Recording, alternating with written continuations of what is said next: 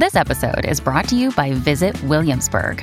In Williamsburg, Virginia, there's never too much of a good thing. Whether you're a foodie, a golfer, a history buff, a shopaholic, an outdoor enthusiast, or a thrill seeker, you'll find what you came for here and more. So ask yourself, what is it you want? Discover Williamsburg and plan your trip at visitwilliamsburg.com. Politics without the soap opera, with unfiltered constitutional conservative truth. The Conservative Review with Daniel Horowitz.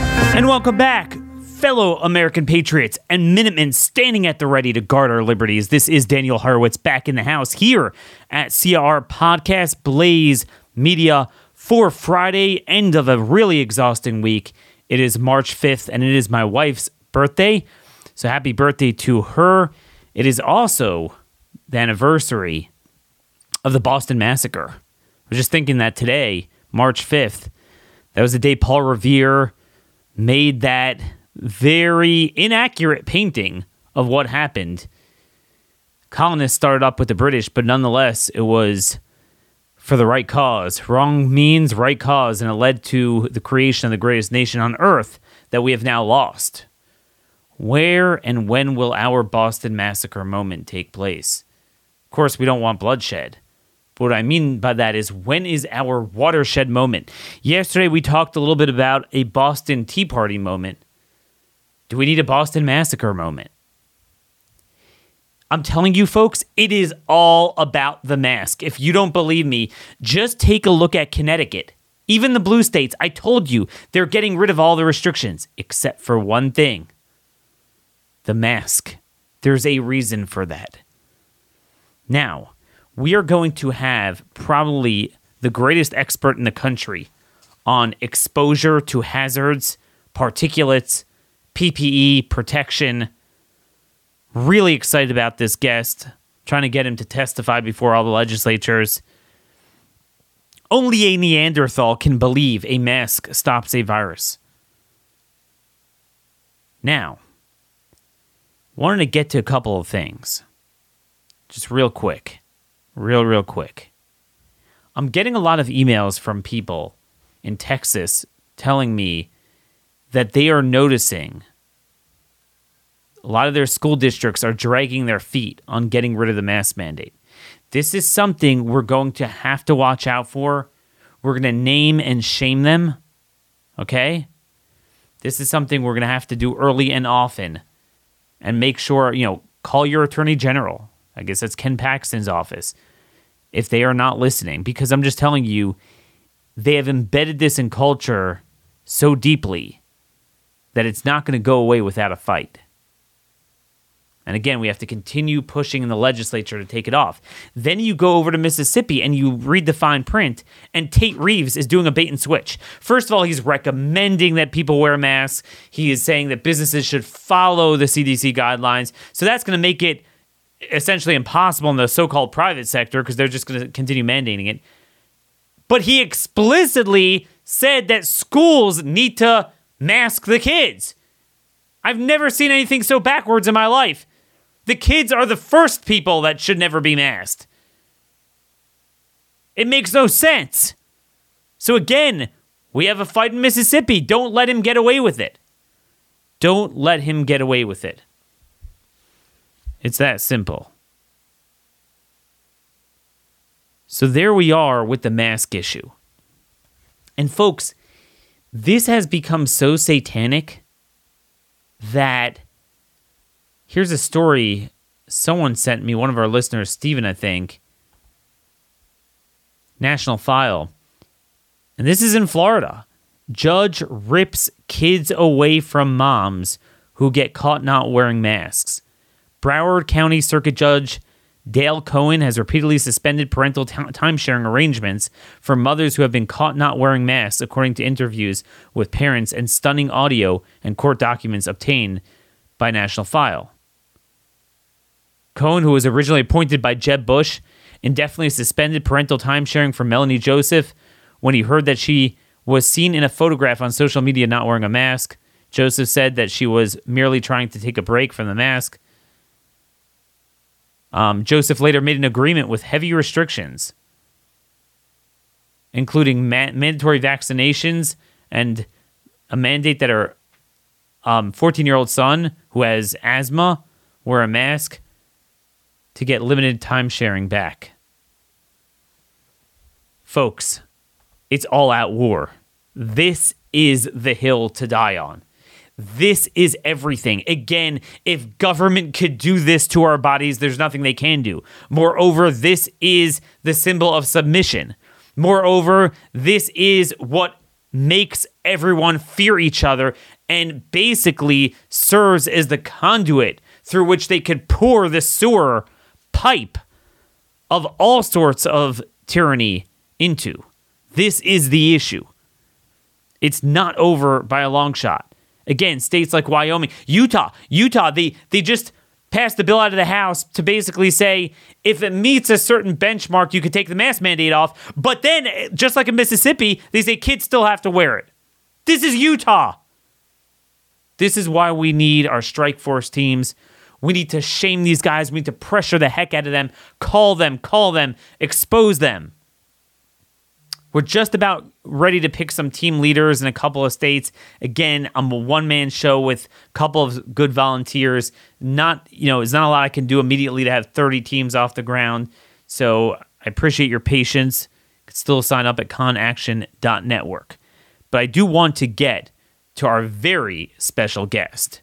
Now, folks, one of the most remarkable things that I think we've ever seen in our history, and I'm not kidding, in our history, is what has gone on with this mask mendacious cult.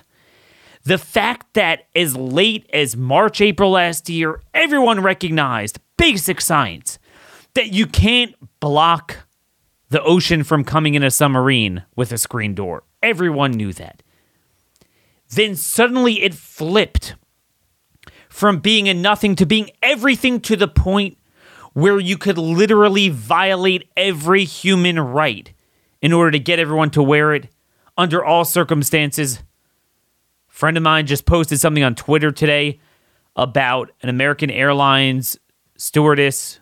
They're getting ruder and ruder, who had a woman in tears who just took it down for a second, couldn't breathe, and then put it back up. They were going to kick her off a plane. We're treating it that it's greater than a vaccine. It's greater than anything. And yet, despite the fact that 10 months worth of data demonstrate that the original research, the original common sense was correct, that there is zero correlation between a mask mandate and positive results. If anything, it is slightly reverse in any place that we've run the analysis. The only RTC that's ever been done on it shows no correlation. It's in Denmark, coinciding with the 10 RTCs done on the flu that CDC cited as late as May. And yet, as I noted, even in the red states, even the ones where the governors are relinquishing it a little bit, they're still basically saying it works. It's just that the levels are low enough we don't need to wear it now, but they reserve the right to mandate it. And as I've noted, we're going to have to work it at a local level because they're still really forcing it in the schools. But this goes back much longer than you even think. Much longer. The date is April 2nd, 2020. Washington Post article. Eliza McGraw. Everyone wore masks during the 1918 flu pandemic. They were useless. Washington Post headline from April 2nd. It's worth your read, but it ends off with the following paragraph. Through the attempts to make wearing masks seem normal, positioned at stores alongside everyday things such as tobacco, mustache grooming, and dancing, the grim truth persisted. Quote, the masks worn by millions were useless as designed and could not prevent influenza, Barry wrote. Only preventing exposure to the virus could. Okay? And that was the Washington Post from April of last year. With us today is someone who is going to explain the science behind the obvious. As I've noted for too long, we've had a couple of industrial hygienists on the show, but I've noted that we focus on a doctor. We need a doctor. And the irony is, what a doctor can tell us is what symptoms to watch out for, what prophylaxis to take, what early treatment to take, what are the protocols. That much after a year, except for a couple of very brave, studious doctors, they have nothing to say. But instead, they get into a different lane of industrial hygiene, exposure science, which is not their expertise, and they say stuff that a first grader knows is not true. Stephen Petty is a certified industrial hygienist. He owns his own company, EES Group, a forensic engineering company in Florida. He worked for really 4 decades in the industry, Columbia Gas, Battelle. He holds 9 U.S. patents. He has testified in court for years as a subject matter expert on hazardous particulates. So this is really someone you want to talk to about modes of transmission, what helps, what works, what doesn't, how it transmits. I've really been looking forward to this. And for the first time, he is going to give his amazing presentation to our audience. Stephen, thanks so much for joining us on this fine Friday. Well, look, you heard my intro. I want you to take it from there, and I think I'm going to start from this vantage point. So, let's say, I don't know, we're talking about 13, 15 months ago, pre-COVID. And you are working to deal with compliance for OSHA standards at a company that has employees working in a hazardous environment.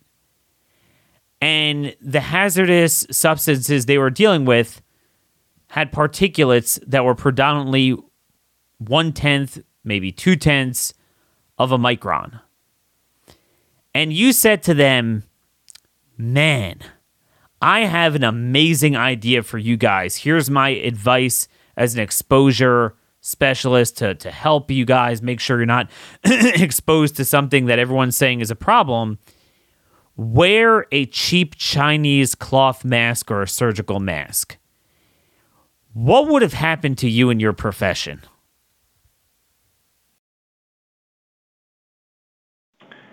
Well, I think the best example I can cite is asbestos particles are on the order of 5 microns, which are much larger.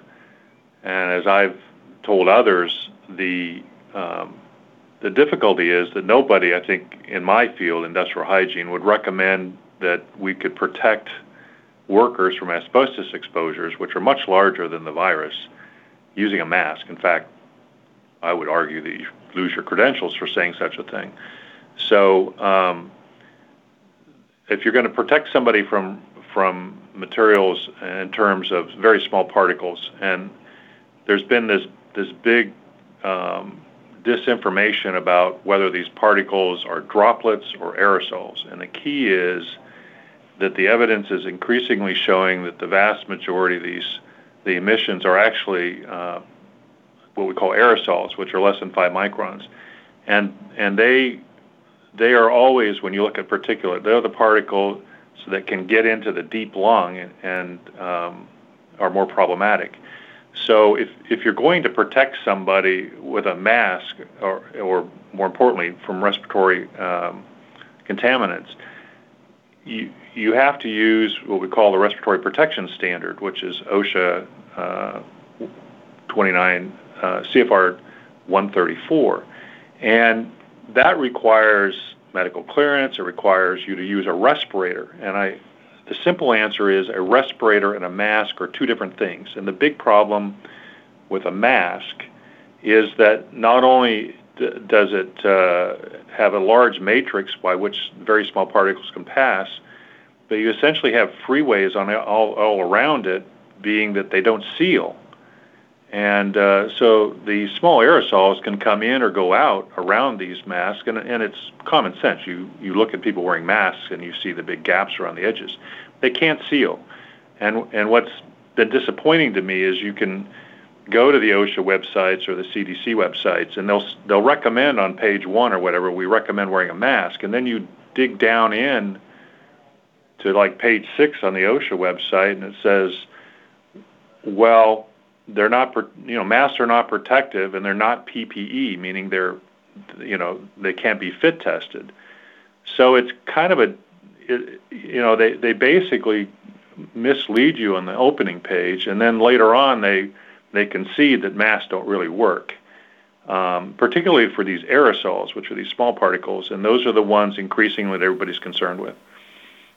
And then obviously, I mean, we've exchanged some emails this week. I put a link in one of my articles that, the literature that has come out and has studied the, thousands of virions that are emitted by people that have the virus, that it seems like as much as 90% of that emission are the little guys, as you call them, less than 0.3 microns. And you're saying that for asbestos, which is 5 microns, you wouldn't recommend that a mask could somehow protect. And we're talking about the particulates that could be 1/50th, 1/30th, 1/25th of that size.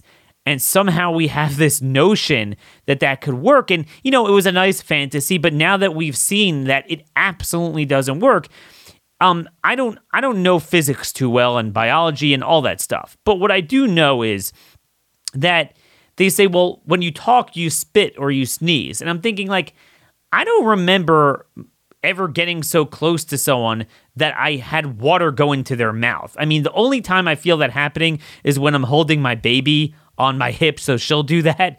But typically, that's a very rare thing, because droplets that you could see that are big enough you could see, they're heavy. They don't suspend. They stay dropped. So could you talk a little bit about the matrix of size and time, meaning time and weight? So meaning not just the fact that it's mainly the small things that are getting out and they get through the mask, and certainly the mask doesn't help, but the fact that if you want to have a functional society, unless you're all literally doing the, lockdown in your house and society is starving to death, you're going to have all the essential people out, and eventually everyone has to come out, and you're going to go indoors. So once you're indoors, isn't it true that if someone does have the virus, not only certainly are they going to get in and out of the mask, but that they're suspended for a very long period of time? Yes, there's two. I've been doing these sorts of calculations for years, and there's a formula called Stokes' law, which looks at the diameter of a particle and its mass or its density, and how fast or what the velocity is for it falling in still air. Now, appreciate if the air is mixed up, it'll stay suspended even longer.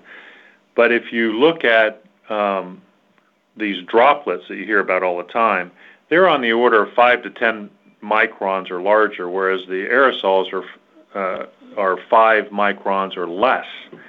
So a droplet, of course, will fall to the ground in a matter of a few minutes. But if you look at particles that, say, for instance, are 5 microns, it's going to take an hour to fall basically 5 feet. If it's 0.3 microns, it takes 178 hours or 7.5 days. So what happens is, and you're seeing some science, in fact, there's been some requests by scientists to CDC to start and look at these aerosols. Because remember, when the COVID issue first came, it was surfaces. We've got to keep our mail isolated for 2 days. And then we went away from surfaces, and then we went to droplets. And now we're going to aerosols. Well, we should have always been going to aerosols because those are the small particles that get through your mucous tissues and get into the deep lung. They're of most concern. And what happens once you admit that the aerosol is a problem, then all of a sudden, since these things stay suspended upwards of days, the 6-foot rule dies. I mean, you could be in a store that somebody coughed and sneezed in, assuming that the dilution wasn't all that great from the HVAC system, and those particles could still be there a day later when you went through. So I've done this analysis from particles everywhere from 5 microns on aerosols down to 0.09, and the time of suspension is anywhere from an hour to almost 60 days. So the real solution from an industrial hygiene standpoint is what we call engineering controls, which is either dilution, and we'll talk more about that, or destruction. And people say, well, at least if you have this mask, it'll stop these droplets and whatnot. Well, I kind of argue whether that's true or not. But even if it were, those things fall out real quickly. But the real issue with aerosols is, assuming that you have a person that was emitting or shedding the virus day one, and the ventilation is poor, because places where you tend to get sick are indoors where things concentrate and build up. Then another person comes through a day later, then it's adding to that concentration. So you could technically have a buildup if you look at aerosols, especially the fine ones. And so all of a sudden, the whole issue of the mask, which won't stop aerosols, and the 6-foot rule, which again doesn't make any sense for aerosols, kind of go away. And you want to step back to what we call the hierarchy of controls in industrial hygiene, which looks first at engineering controls, which are destruction, containment, or dilution, and then next, administrative controls, which means stay out of the area, but that's impractical in many cases. And last and least desirable is PPE, because we know that PPE doesn't get worn properly because it's uncomfortable. And to top that off, even though PPE... And that's when you're doing proper PPE, and masks are not even PPE. Right. The point is it's the least desirable option, and mask, by OSHA's definition, albeit on page 6 or so of documents instead of page 1, admit that it's not PPE, that you can't fit test it. And again, it's like the proof is in the pudding to what you're saying. When this is very mechanical, very seasonal, it's a cycle. When it's bound to spread, it spreads like wildfire, and there's nothing you do to stop it, regardless of what was done, when it was done in terms of non-pharmaceutical interventions. When it's not bound to spread, it's kind of dormant, and that's what we're seeing now is kind of a dormant period of time in most places. 2 months ago, 3 months ago, very much a lot of spread going on. And it made no sense that you could have that degree of spread from droplets. It's so rare that one human being could be, spitting into another human being's mouth and it would land in the guy's mouth before dropping somehow. You can get it. It's like getting a half-court shot in basketball, but not too many will get it. It wouldn't account for millions of cases. And the aerosols, what you're describing, that really accounts for it. So it's funny, on October 7th, CDC published that, aerosol is a mode of transmission. But they'll never connect it back that if so, your whole obsession with masks is crazy.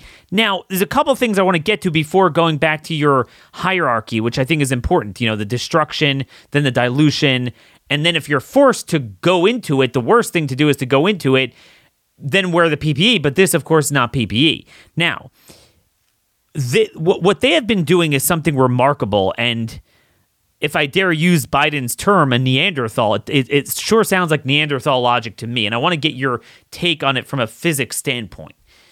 I have never heard this in my life. So they're like, this is the most amazing thing you can do. Okay, we've all heard it. It's the single greatest thing you could do.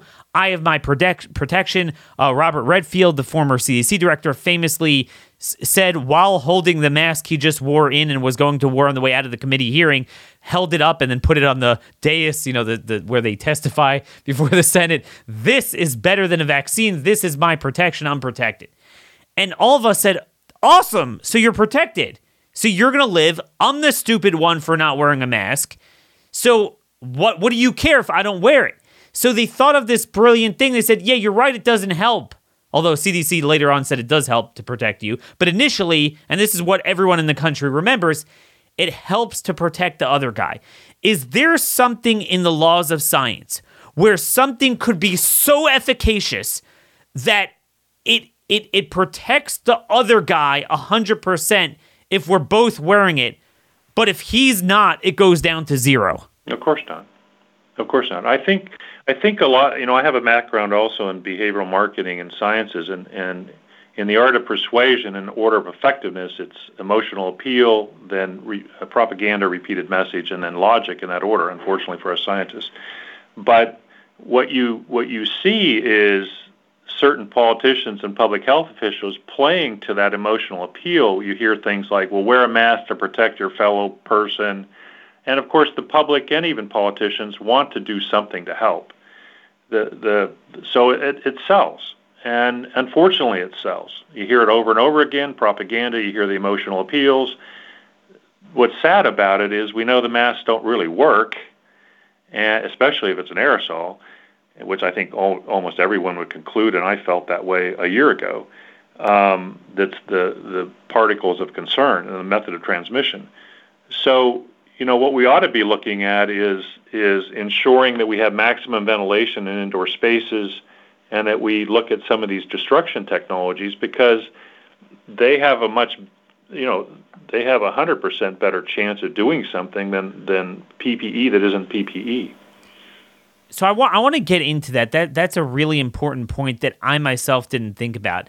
Throughout the week, I've been pushing a theme on the medical side of things, saying, look, we spend so much time focusing on what doesn't work, even though the government is pushing it does work. And they pushed remdesivir and ventilators.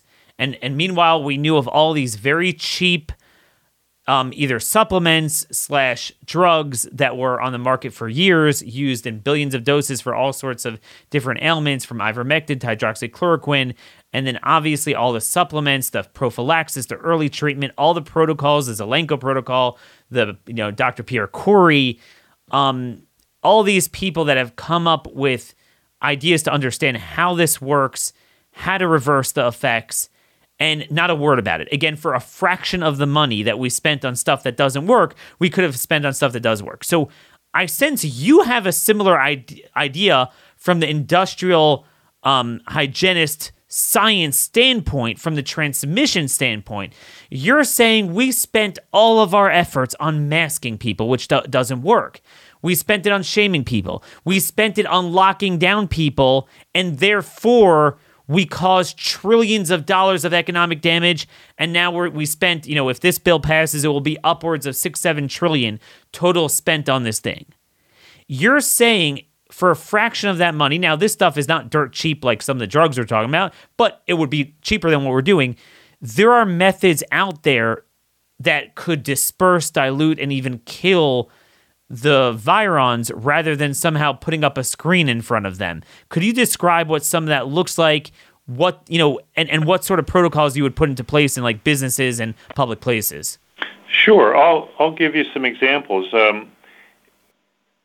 Almost one of the key engineering controls on pollutants in its common sense is to dilute it. And in many buildings, because energy policies have tightened them up, in other words, reduced the amount of outdoor or fresh air coming into the buildings, the first thing you can do is override those controls. Costs a little more energy, but improve the indoor air quality, if you will, lower the concentrations by increasing the fresh air, open the dampers wide open. You do increase energy consumption, and there are some humidity control issues, but it's better that, it helps people from getting sick. I'm reminded on the ventilation issue, and I think I've mentioned this to you on the side, that I was reading General Tecumseh Sherman's memoirs about the Civil War, and at the end he mentioned lessons learned that my soldiers and men healed much faster from disease and wounds if they sat under an outdoor shade tree than if they were put inside an enclosed structure. And I think that when I hear public health officials say, stay inside and don't go to the beach or don't go to parks, I want to, it kind of drives you crazy, because the last place you want is people, especially in multifamily with a lot of common areas, the last thing you want is people packed together, because that's where the concentrations are the highest and where people are most likely to get sick. So you see a lot of these policies that are just not based really on science, and it's annoying, frankly. One of the big problems is that you have a lot of people commenting, which are physicians or medical doctors, and they're really not exposure industrial hygienists. And most people, they hear the word industrial hygienist and it sounds like going to the dentist or something. But it's a whole area of science related to anticipation, recognition, evaluation, and control of things that make people sick, hurt them, make them uncomfortable, and even kill them. And so the public largely doesn't understand that there's a whole different dimension of science. And I always say to people, well, you don't really want, even though a medical doctor may have some knowledge or may not, you certainly don't want your dentist, for example, doing your heart surgery or your brain surgery. So there are different sandboxes or disciplines that have expertise. That's what they do. And the area of exposure in PPE is an area dominated by a discipline called industrial hygiene, and that is not well understood by the public. So what I don't understand, and I've asked, Tammy and Kristen I've had on, you're the third industrial hygienist I've had on. You have obviously a lot more experience than anyone I've dealt with, but there are other people in your field. So my question is, why don't we hear from them? In other words, if you have a certain line of work where your entire career is done a certain way and government actually, forces you to train a certain way, and then suddenly they nuke every last premise they had you work on, I don't understand why industrial hygienists aren't screaming from the top of their lungs that, my whole life I've been working with a concept of you have to first identify the hazard, you have to test it, you have to test, the size of it, how it gets in, and then what is effective, and then you got to fit test it, and you have to have the proper protocols. And we violated every last aspect. I mean, I've watched OSHA's 2011 video on PPE, and they say what you said. I mean, this is nothing new. They say it is not PPE. They don't work for viruses. They don't work for even bacteria, which is much larger. And it's that simple. Where are they? Where are the troops? Well, I think the answer is there aren't very many of us, actually. In terms of certified industrial hygienists, it's probably less than 10,000. But if you combine, like in my case, I'm a certified industrial hygienist, but I'm also a certified safety professional and a PE, and I think the numbers are like there's 200 of us in the United States. So we're under huge demand. For example, I've been an exposure PPE expert on, say, the Roundup cases. So we're buried with real work. And the other thing is, I don't think that the discipline is largely understood in the public eye, in the public community, whether it be politicians or the media. And so it's a combination of not a lot of us and the fact that the discipline just isn't recognized. The first place people know about diseases, they seem to go to medical doctors, which is fine, but they're not really equipped to deal with the industrial hygiene issues that we've talked about. No, and those people, except for the heroes like Zelenko and Corey, they should hang their heads in shame, because what their job is to talk about cytokine storm and thrombosis and superinfections and how to reverse that, how to catch it early. Like, after a year of millions of cases and so much literature, most of these PCPs that people go to, their primary doctor, they have nothing to tell them. Nothing for them. They literally have nothing for them. Shut up, wear a mask, and don't get it. Except, well, masks don't work, so you are going to get it. Now, what do I do? What do I do? Maybe prophylaxis. And that issue bothers me. They didn't do what is in their lane. That's medical. The idea of transmission of particulates and what blocks that exposure, they have no idea what they're talking about. Now, I found something very interesting. I think psychologically, a lot of Americans respect doctors. I think it's a field that's very respected. And I think psychologically, the reason why people have gone on with this Neanderthal thinking, to take off of Biden's word, it's just so sophomoric, is because the idea of a mask is appropriate for a certain situation, but maybe even then doesn't even help. But people associate surgeons with wearing it. Now, we know they wear it for a splash. A dentist wears it because, the plaque flying off your teeth with that instrument is not microbiology. You could see it. It's large. So, just to block splashes, things that are big, certainly never blocks the little guys. But isn't it true that there really is no evidence that they work even for bacteria? Because what I've found with the literature, that surgeons just wear it. Some of it maybe came up because of HIV, splashes again, but that the only study done comparing a control group of surgeons who didn't wear it versus ones who did showed no better results in terms of infection for the patient. In fact, the control group did a little better. Certainly, viruses, every single RCT that was done on the flu showed it didn't work for the flu, which was obvious because that's a virus. And even N95, and I want to get your take on N95s because, N95s are not those hazmat-looking things you see in the labs. And the literature is not, everyone assumes N95s work. Zeke Emanuel, I quoted him yesterday from a year ago. Zeke Emanuel was on CNN February 29th, and he said N95s don't work either. Now he's saying you should go and get them, of course, because they're changing their mind. What's your thought on an N95? Not that most people are going to be wearing them anyway. Well, sure. I mean, if I wear anything, I wear an N95, or actually when I get on planes, I wear a half-face respirator, but I've been told on multiple occasions I have to take it off and put a mask on, which drives me a little crazy because I don't want to unprotect myself. But an N95, by definition, if it's properly fitted, that's a big if. You can't wear it with a beard, for example, it's designed to take 95% of the 0.3 micron particles out of the air. So even at the 0.3 micron level, 5% are getting through if it's properly fitted. But if it's 0.1, then obviously some of the data that I've seen for flu on a N95 is that you might stop somewhere between 30 and 40% of the total particulate. But if it's properly fitted, and of course, almost none of this stuff is properly fitted nor even worn, because remember, PPE is of the last resort, because we know from decades that PPE is uncomfortable, and it's only a matter of time till people break the seal or they pull it down, etc.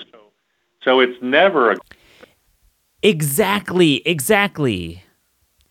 I'm so glad you're saying that there's almost an inverse relationship, right? Between, you could find, there is PPE that's legitimate and does work, but life is not a surgical field or an environmental hazard. You can't live you can't have the entire public acting like that. In other words, you want to go into a place for 20 minutes and you have a form-fitted N95 with the proper seal, maybe there's partial efficacy, but most of the transmission comes from people that are built up indoors for 7, 8, 9, 10-hour shifts or in school or whatever, and those people are going to be dropping of hypoxia if they ever did it, so they don't do it. They wear the comfortable cloth mask. It would never get off the ground. Part of the reason why the masking got off the ground is because people who have to wear it for a long period of time, which is where they're going to get the virus, they wear the most comfortable thing, which doesn't work. But the few people I see wearing N95s, usually they don't have the clamp.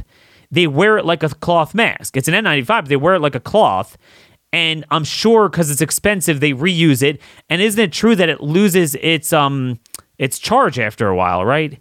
Well, of course, the edges will get the edge seals will be worse with time. Obviously, they wear, and I'm here.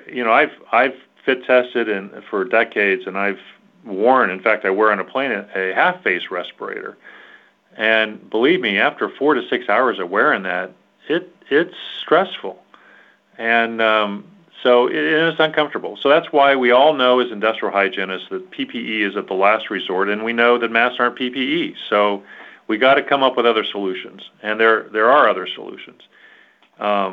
I will just add that the analogy I try to give people, and it may not be perfect, about a mask is imagine that your mask is a wall, but the wall is made of chain link fence with big holes in it.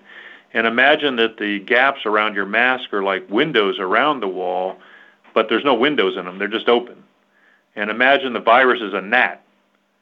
Well, the gnat can certainly get through the mask, but he doesn't have to worry about that because he can just go through the open windows, which are the gaps on the side of your mask. Because appreciate that these viruses are much smaller than a human hair diameter. And so can you imagine? It's not hard to imagine you could slip a hair around these masks. And also, I mean, for years, the government said not to wear it for smoke inhalation out in the West during wildfire season. They say blatantly on the Montana, Wyoming, Utah Departments of Health website, California Department of Health website has a very strong statement, and I'll pull that up as I'm talking to you, where they admit it doesn't help. And isn't it true that smoke particles are much larger? Well, yeah, I mean, the particulate standards for non-respirable particles are things greater than 5 microns. So 5 to 15 or so is what you measure. So those are particles, and that's something like you would expect to see in soot. Anything less than 5 microns is called respirable, meaning it can reach the deep lung, and that's obviously what you want to stop, especially for things that cause disease. Well, wait, back up. That's an interesting thing you're saying. I don't think I've discussed this with my audience enough.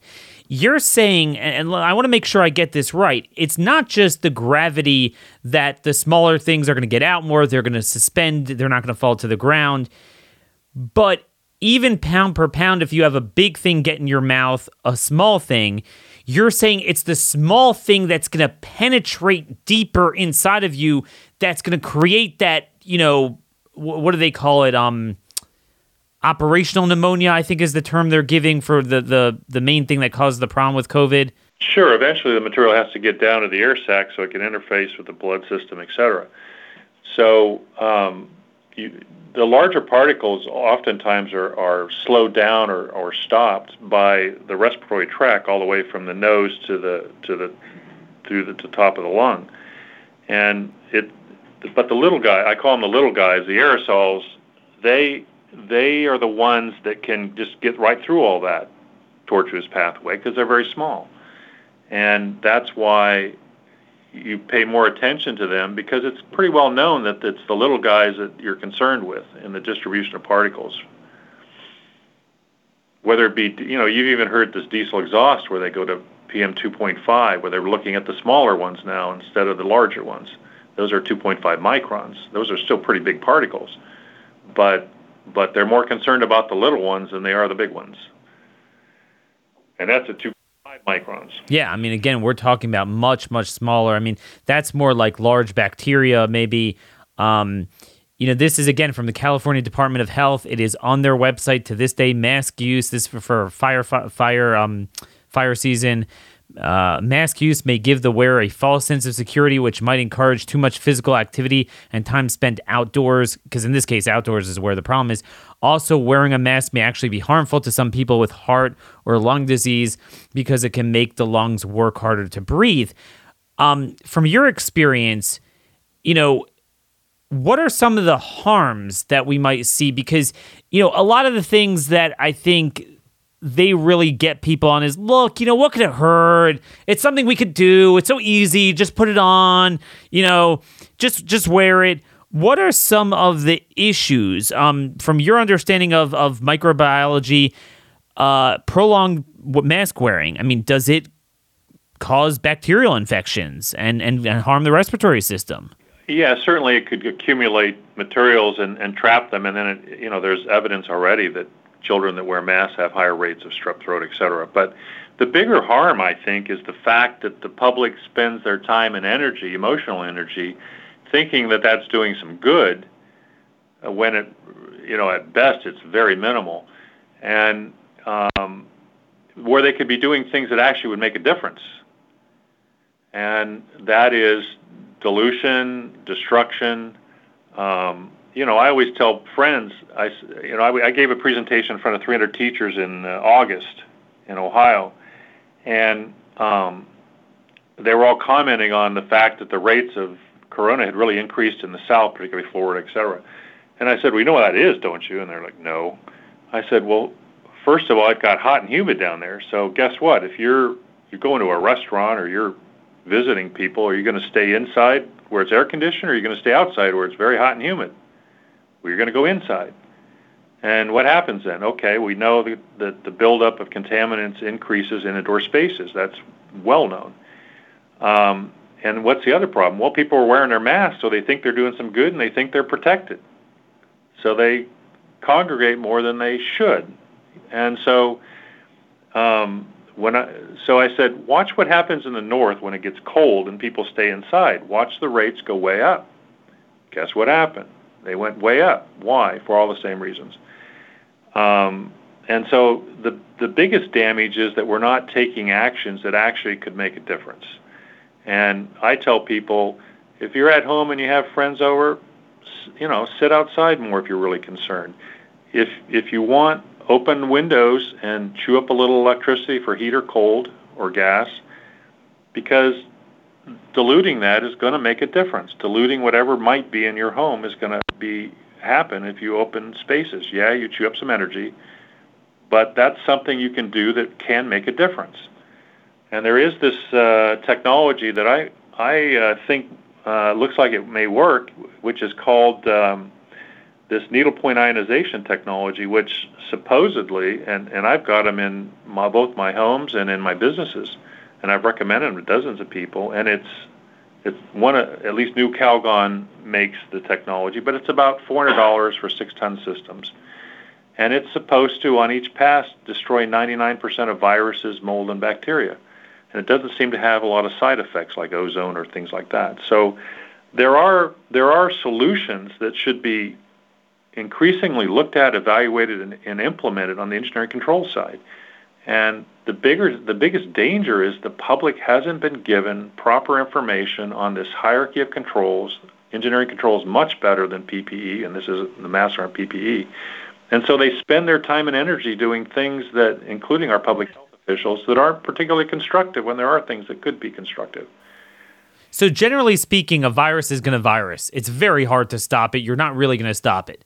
But a year ago, for a fraction of the money and the effort without taking anyone's liberty, we pissed away $7 trillion. You're telling me, and I know you're not saying so much the first half, that's not your expertise, but I'm saying it.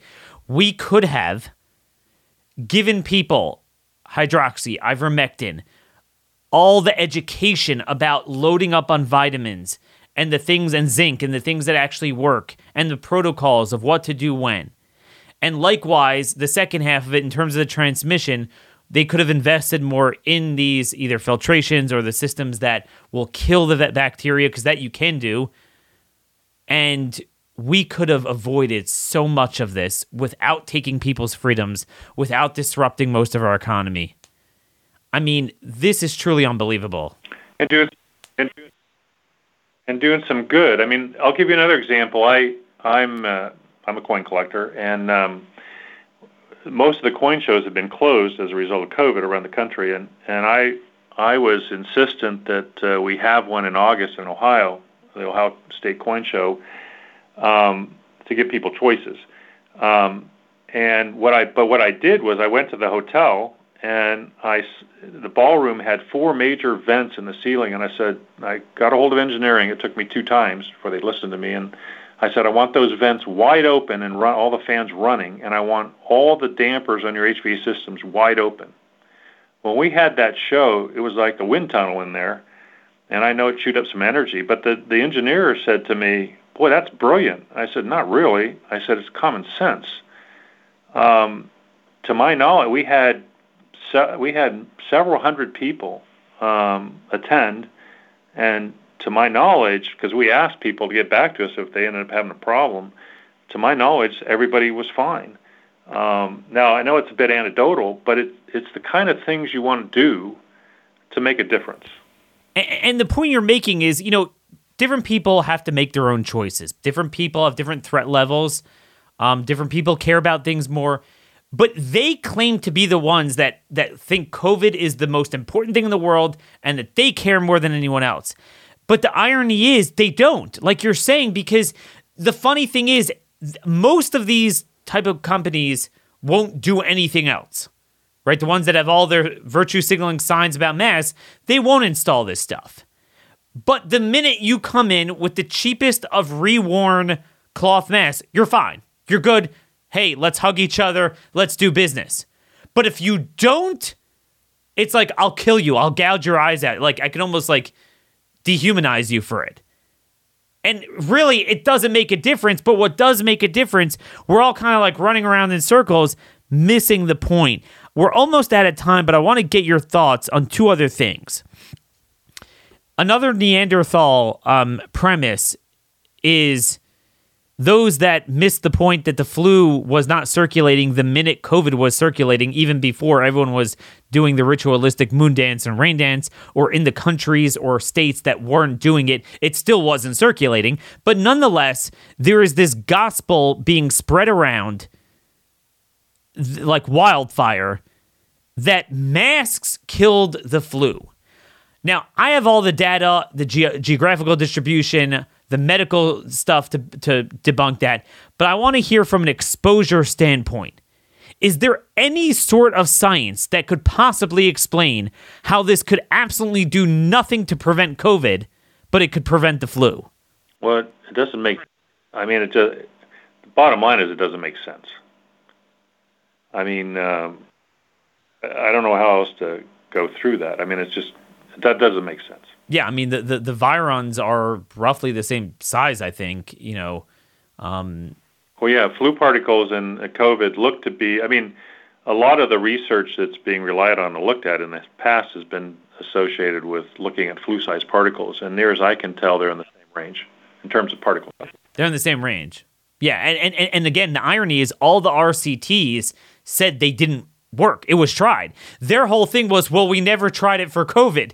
Now they've come, and ignoring the Danish study, of course, let's ignore that. Now they've come full circle, like, yeah, well, I guess it didn't work for COVID, but you still have to wear it for COVID. But it works for the flu. But no, that we always knew it never worked. It's just, what? Yeah, at some level, I would defer to the epidemiologist on that question, because obviously that has to be studied. But at least from the standpoint of looking at it from industrial hygiene and particle sizes, it doesn't make sense. It doesn't make sense. No, that's what I want. Yeah, I wasn't asking you to obviously venture into why the flu does seem to have disappeared, but yeah, the notion that it's masks that did it is just again, because this has happened every single place, regardless of if they had a mandate, when they had a mandate, for how long, and including everywhere before anyone had a mandate, because we have the CDC surveillance numbers, and the flu literally died mid-February last year. It has never done that. The numbers just dropped, and it just on a base level, it clearly has something to do with the initial circulation of COVID, not the reaction to it, because the masking really wasn't in most places till April, May, that got off the ground. Again, and I'm sorry? Or coding of diseases on how that data is collected. But as far as the particle size distributions go, all the things I've talked about masks for COVID would be applicable to, in my mind, would be applicable to flu-sized particles as well. And also, what I've talked to talking to some people that are experts on medicine, they seem to believe that COVID is more of a dry lower lung thing than an upper lung thing. The flu is more wet. So in other words, these are particles that get much deeper in for COVID. But they do, again, they're the same size pretty much. So whatever particles get in. No one has yet to explain that. Nobody has gotten up there to try to give a scientific explanation why you'd have a dichotomy from a standpoint of mask working. But then there's the other insanity I got to get your take on. So it's funny, there's this passive aggressive thing where they're admitting masks don't work, but doubling down on them. So they admit they don't work for COVID, but they say it works for the flu, but you still have to wear it for COVID. Okay. The next thing is they say, well, one mask didn't work, but one mask, two masks, red mask, blue mask, just to tribute to Dr. Seuss this week. Now, again, I'm not an industrial hygienist like you, but I want to start off with my view and get your view. My view is that life doesn't work that way. There are certain devices and, products that are designed a certain way, and rarely in life is it, well, let's just double it. You get double the protection. Doesn't it weaken the seal on the first one? Well, the best answer to that is imagine remember that my wall is a chain link fence and then the windows with no windows in them around the edge? Well, if you put a second mask up there, I guess you put double the chain link fence, but the gnats still can go around it. They're still not sealed. They're not PPE. And, I get asked those questions a lot in litigation. Isn't it true that that'll make a difference? And I'll use this quick analogy. I always say, well, the answer kind of goes like this parable. I said, imagine you have a mathematician and an engineer in a room looking at a far wall, and you're asked the question by the moderator, if you have the distance to the wall, you step forward halfway, and you have the distance again, and you do that forever, do you get to the wall? And the mathematician, of course, will say no, theoretically no, and the engineer says, yep, close enough. And so the answer there is, I guess, in the infinitesimal sense, theoretically, it could make some small difference, but in the global sense, I don't think it makes hardly any difference at all. Well, because also, Stephen, isn't it true that it's not just a matter of, they could get around the gaps in the fibers or on the sides?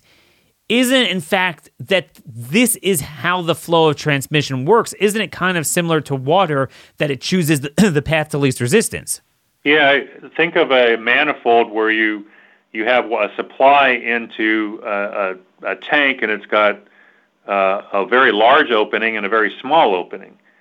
Well, where do you think the water flows out of? Well, the largest space. Exactly. So where do you think the small particles are going to go first? They're going to go through the open windows, the gaps, or are they going to go through the mask? They probably go through both, frankly, because they're both big gaps. But certainly there's no restriction going through the gaps. Yeah. I mean, and again, this is why we see zero correlation anywhere, anytime, any place. Now, I know, again, you're not claiming to be an expert on COVID, but I do want to get your feeling on this, because this is something I'm personally just not sure about. Like you noted, we started off with the obsession about touching fomites. And then we suddenly dropped it like a rock in order to obsess about masks. And as you noted, it was never droplets, it was aerosols, so that was always a lie. But to me, it still logically makes sense that fomites might be some sort of a factor. So when you have everyone, they won't stop touching their mask. They reuse it, they put it in their pocket, they take it out again. So two things. Doesn't it get damp over time and become even less effective for what it was even originally supposed to work for, which isn't this? And number two, if you are dealing with a period of widespread transmission where there is a lot of COVID going around, aren't you likely spreading it more just through touch? Potentially. I mean, it's incremental at best. I still, since my position is the masks are pretty much ineffective for our aerosols. When you put it on later and say it has an accumulation of material on the mask itself, I still think, because of the way people shed and the volumes of viruses that are shed if they're sick, that the pathway, since the masks don't seal, the pathway through the outside as well as through it is the predominant way this stuff gets out.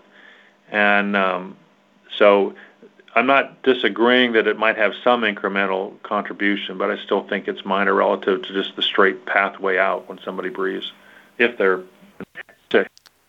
That's actually really fascinating, because it sounds like what you're saying is it's such a joke, it's so ineffective, it's like a chain link fence that, it might not even cause a problem because there's just nothing on. I mean, it just goes straight in and out. So maybe it doesn't contribute to more spread, but certainly in that case, then it doesn't help. Just to close up, we're coming in on a full hour here, and I know we both have to go. This has really been very engaging. We'd love to have you back again. I just want to sum up from a behavioral standpoint. Obviously, a lot of people need to know that in addition to your science background, you actually got an MBA. You were number one in your class. You studied marketing. Behavioral marketing. So looking at the behavioral marketing behind this, what do you think is the best antidote, the best vaccine against the behavioral marketing that has created this national psychosis behind the mask wearing? We have to come up with emotional arguments repeated over and over again, just like the other side does, that demonstrate the parameters that I've talked about. Give real world examples like, these things are 50 times or 20 times smaller than asbestos, and we would never recommend a mask for protecting you from asbestos. And then we have to really work on convincing people of solutions that actually have a chance of helping them, and come across as wanting to help them, because people want to do something to help, and they want to do something to protect themselves, their family, and their fellow man. So you have to offer them things that will actually make a difference, and then persuade them that it does. And I don't think it's all that hard to do. I just don't think the message has been put out there. Yep. I think you're right. I think as much as we're right that their stuff doesn't work, this is why I've been pushing from the medical side, the prophylaxis. It's better than a vaccine. It really is. If everyone would take that stuff preemptively, it would work. And likewise, I think what you're bringing to the table is, if you are worried about transmission indoors, focus on the filters, focus on some of the technology that could kill the virons, instead of just trying to put up a chain link fence in front of it, and that would resonate. And again, what is that technology that people could find? Yeah, it's one of the manufacturers of this needlepoint technology is New Calgon iWave, capital I Wave -Wave. Again, the solutions for people are straightforward. Spend as much time outdoors. Outdoor is the best. If you have people over, chew up some electricity by opening your windows and doors and ventilating your house. And obviously, if you're sick, you don't want to go outside and spread it. But then also look at this destruction technology, this New Calgon iWave. I wish we spent as much money looking at this needlepoint technology, which seems like it works, looking at destructive technologies we could add to furnaces so that we take care of this virus should it be present. The biggest problem you have is, how do you really know when somebody's sick if they're in your house or in your apartment or whatever? You really don't until after the fact, almost, in many cases, especially for the non-symptomatic people.